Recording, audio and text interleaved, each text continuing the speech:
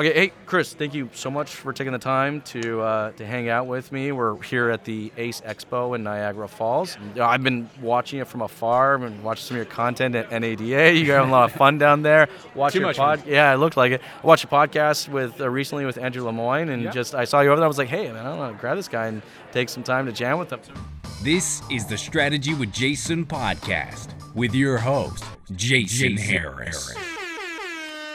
So you're the director of sales for eBlock, That's right? correct. Did I say that right? Yep. Okay, cool.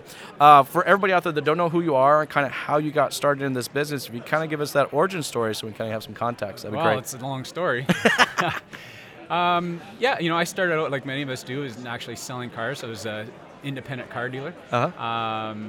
Really didn't like the retail side of things all that much, but I really enjoyed what the internet had to offer. In the early 2000s, it was kind of the Wild West. It was the Wild West back then, yeah. Yeah, so I started Car Loans Canada in about 2003, and we were generating leads right across the country, but only paying attention to the ones that I actually thought I could sell cars to. Yeah.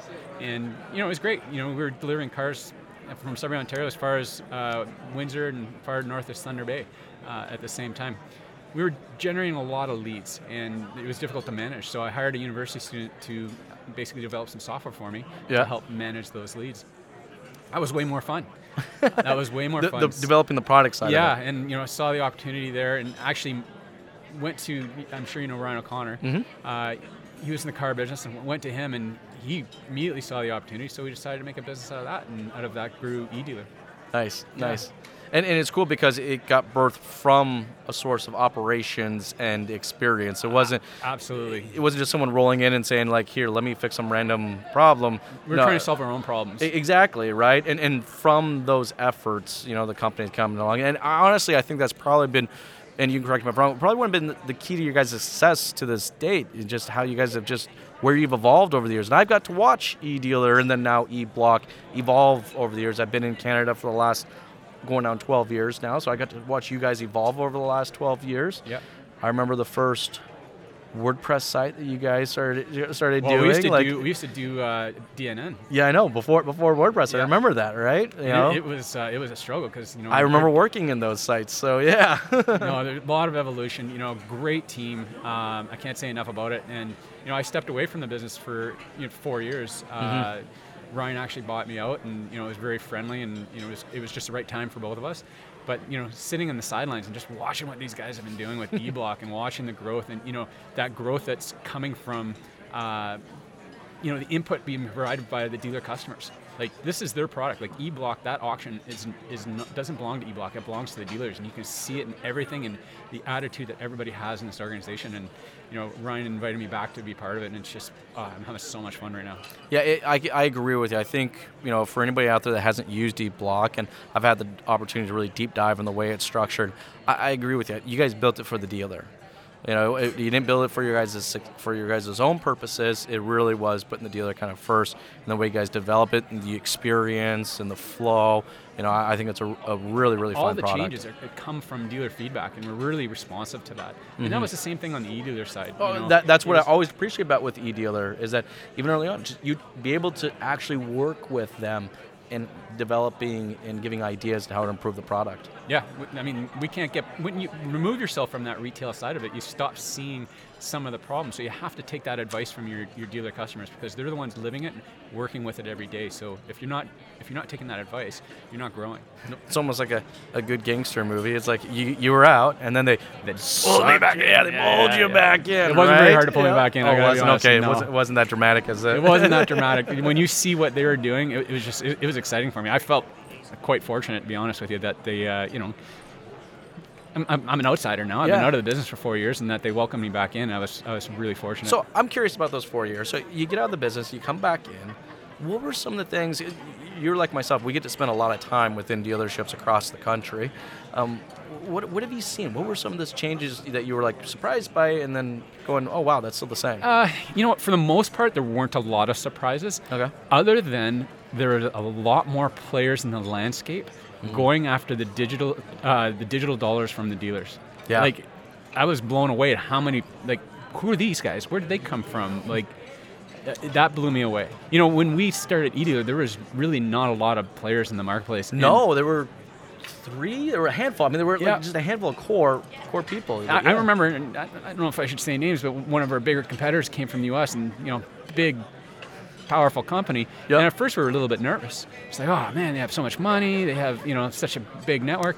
But it actually ended up helping us because what it did is they hired this huge sales team, went out and literally brought awareness to the market. It built the value proposition Yeah. of having a proper website structure and system. Yeah. So now dealers are starting to see what they need, and then they call us, and it was fantastic. It actually worked well for us. We ended up getting business out of that.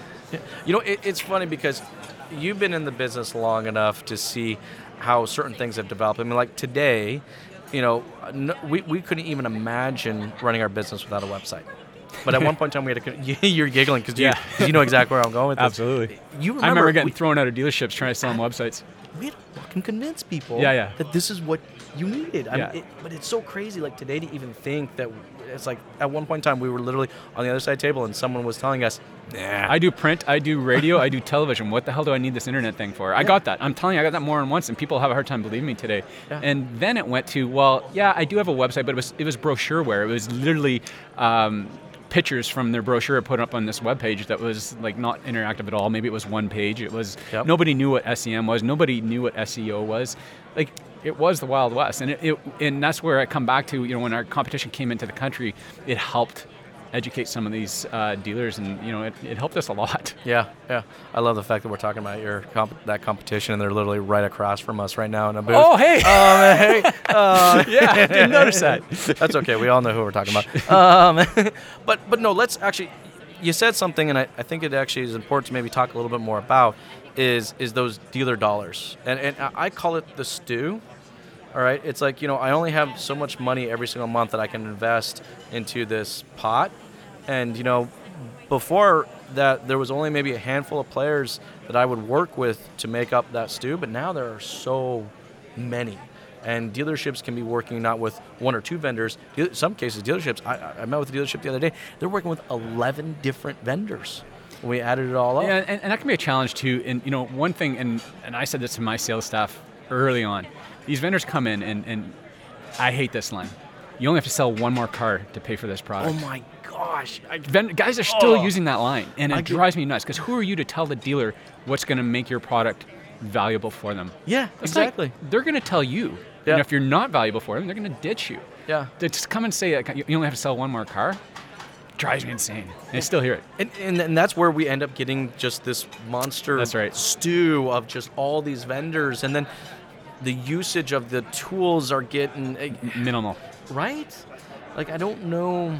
It's only as good as the execution. 100%. Right? I don't care. There's a lot of great tools out there. Yeah. You know, some of our competitors have some excellent tools, but it's only as good as the execution, and that only happens with good support from the vendor side. Mm-hmm. So you have training, buy-in, making sure that you don't just have the buy-in from the dealer principal who's signing the checks. You have to have buy-in from the people that have to use it every day.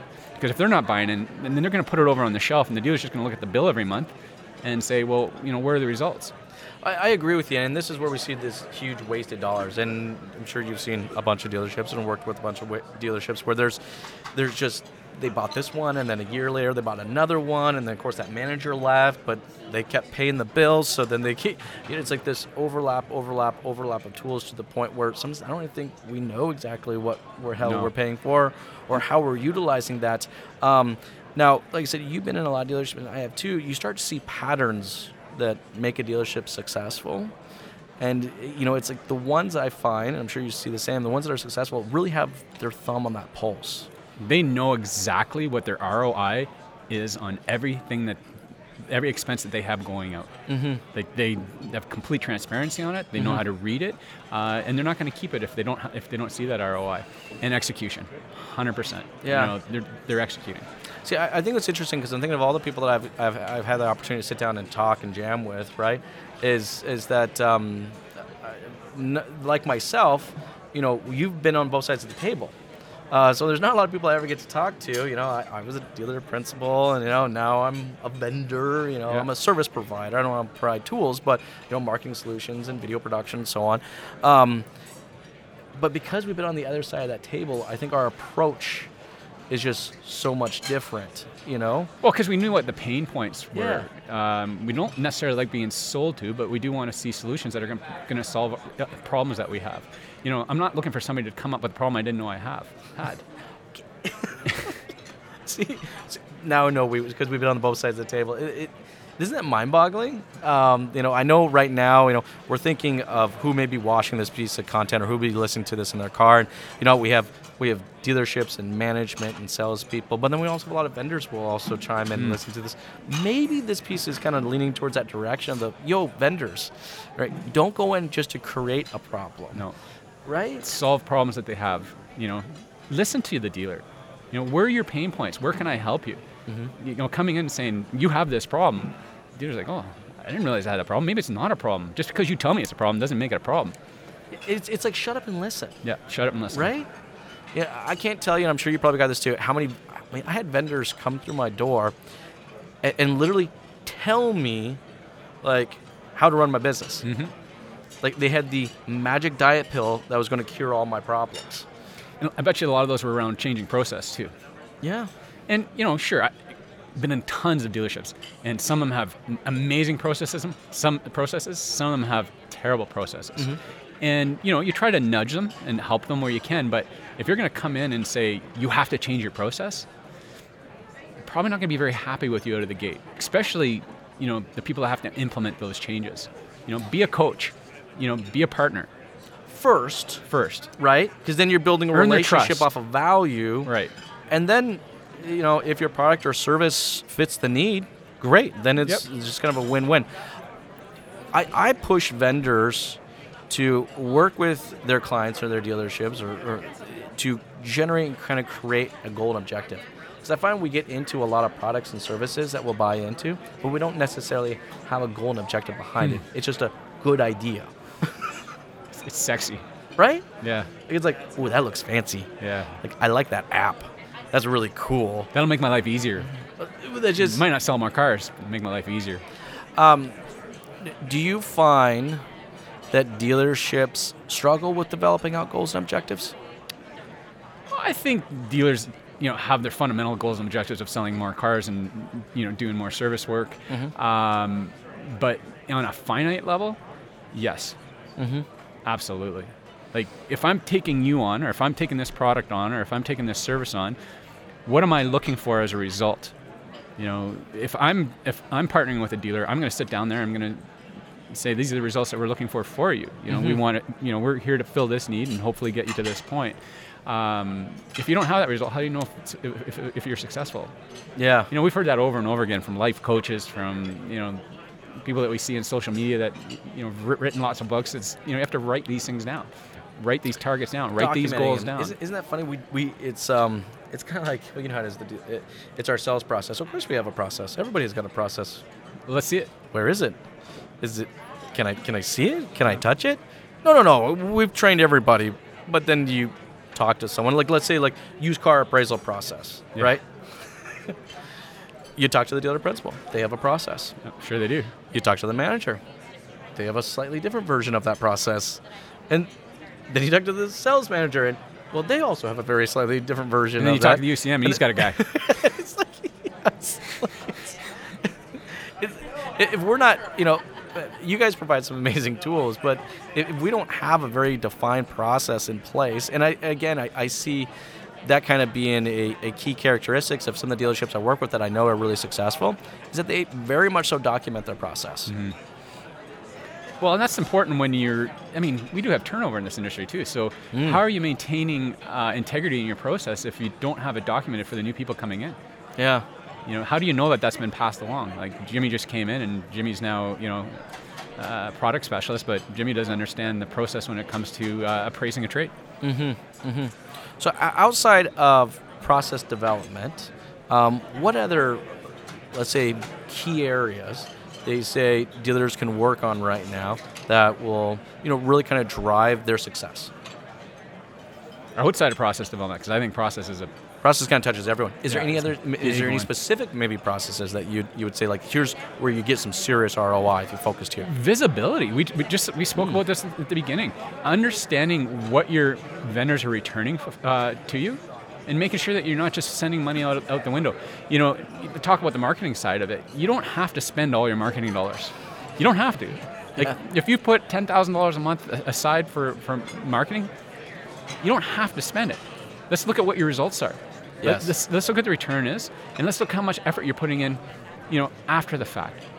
And then if it's fantastic, go ahead and spend the $10,000 and make sure you're getting the same results on a move forward. That it's not a diminishing return.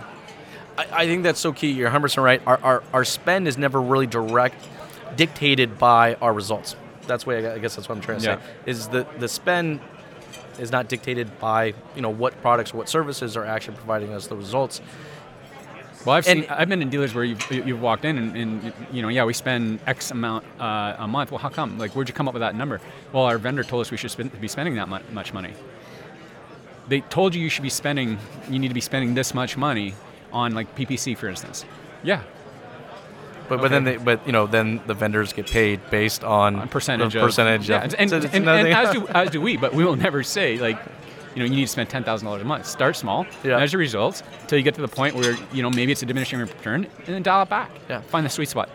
It's so crazy, and I agree with you. Is that our spend? And now we're talking about marketing, but you said it comes down to visibility. One of those great places is that it's like the dealership will have a fixed amount, and it's the same amount all throughout the year. But that's kind of crazy, isn't it? Yeah, I could never understand that actually. Like our business doesn't necessarily work that way. No. Like we have cycles and periods. It's like. I think our spend should be a ratio or a fixed amount against every single vehicle that we're expecting from a goal perspective to actually sell. I like to put an ad spend associated with every single vehicle. So it's I like that. Actually, I've never thought of it in that perspective. Some months I got to sell 80 cars.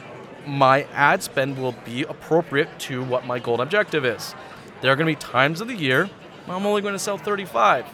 My ad spend should be then appropriately subjective to the actual numbers I'm Well, what about think of that in expecting to sell. reverse, though? In those months that you're going to spend 35, should you sell 35? Should you try spend a little more so you get that lift? That's actually a good way. But if, like what you said earlier, if we're spending based on results, then you have to look at what your historic results are. So then what we could do is during those, we know what months we're talking about. We're talking about those colder months, December. right? We're talking about those colder months. It's not what it is. It's just you focused on maybe the top 3 things that are bringing you those results versus the 6 or 7 things that you may be doing.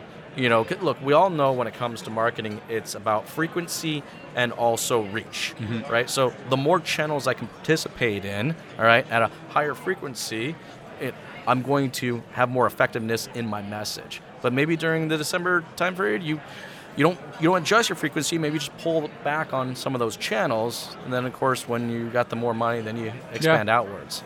And let me ask you this: You like answering your phone in December? Not normally. From dealers. You know what the other thing too is we were talking about this actually recently. I don't like onboarding new clients in December. No, you don't have their attention. God, man, isn't it tough? Mm-hmm. But it's not. It's attention is one thing, but another thing is just like, no matter what I do as a vendor, Yeah, it's still a December. it's still December. It's still January. Yeah. It's still February. Like I just can't. Like I've almost considered. Going on vacation for 3 months. Yeah, I mean, shit. Some of my clients do. Go so. up to Brundage skiing. Yeah, no, well, yeah, we were just talking about that. In fact, we didn't know this, but you spent a fair amount of time in Idaho, and I'm actually from Idaho, so it was cool to jam about that. But yeah, I think that's the case. So I think there's been some great content here. I think for vendors, we can kind of sum it up. For vendors, Be a partner. exactly. I couldn't put it Listen. any better way. Yeah, be a partner. Sit down, really, like we said, shut up and listen to them, and really help them craft And out and develop out their goals Don't and objectives. say you only have to sell one more car. Oh yeah, please. Please don't say that anymore. If we could just take that saying and just kind of crush it and bury it 6 feet deep, I think we should totally do Absolutely. that. Right? And for dealers, process and visibility. To kind of sum it up. Understand where your money's going. Yeah. Oh, yeah, of course, yeah. Understand where that money's going and what those results are actually bringing. since we've both been dealers, we don't actually have an issue with spending money No. as long as the results are there. Like, Yeah. Let me tell you, like back in early days of Google PPC, and I know. there's a little thing called Overture if you actually wanted to advertise on Yahoo, because you did back then. You'd actually do PPC on Yahoo.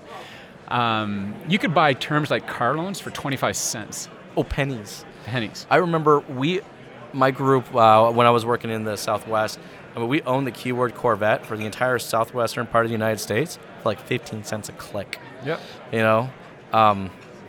Now I'll say one more. One thing I have found interesting though is that, and I get a little frustrated with this, is that I still see vendors out there using strategies that are identical to what we were using back 20 then. years ago, 15 years ago. And the cost of clicks are $2-3 a click, and they haven't changed. But that could be a whole nother. That could be like a whole other podcast. I'm thinking about itself. it, and it's like, oh, that's a big conversation. Right? Like that's like a whole thick one. But Yeah. thank you, so much for thank you. taking the time and jamming with me.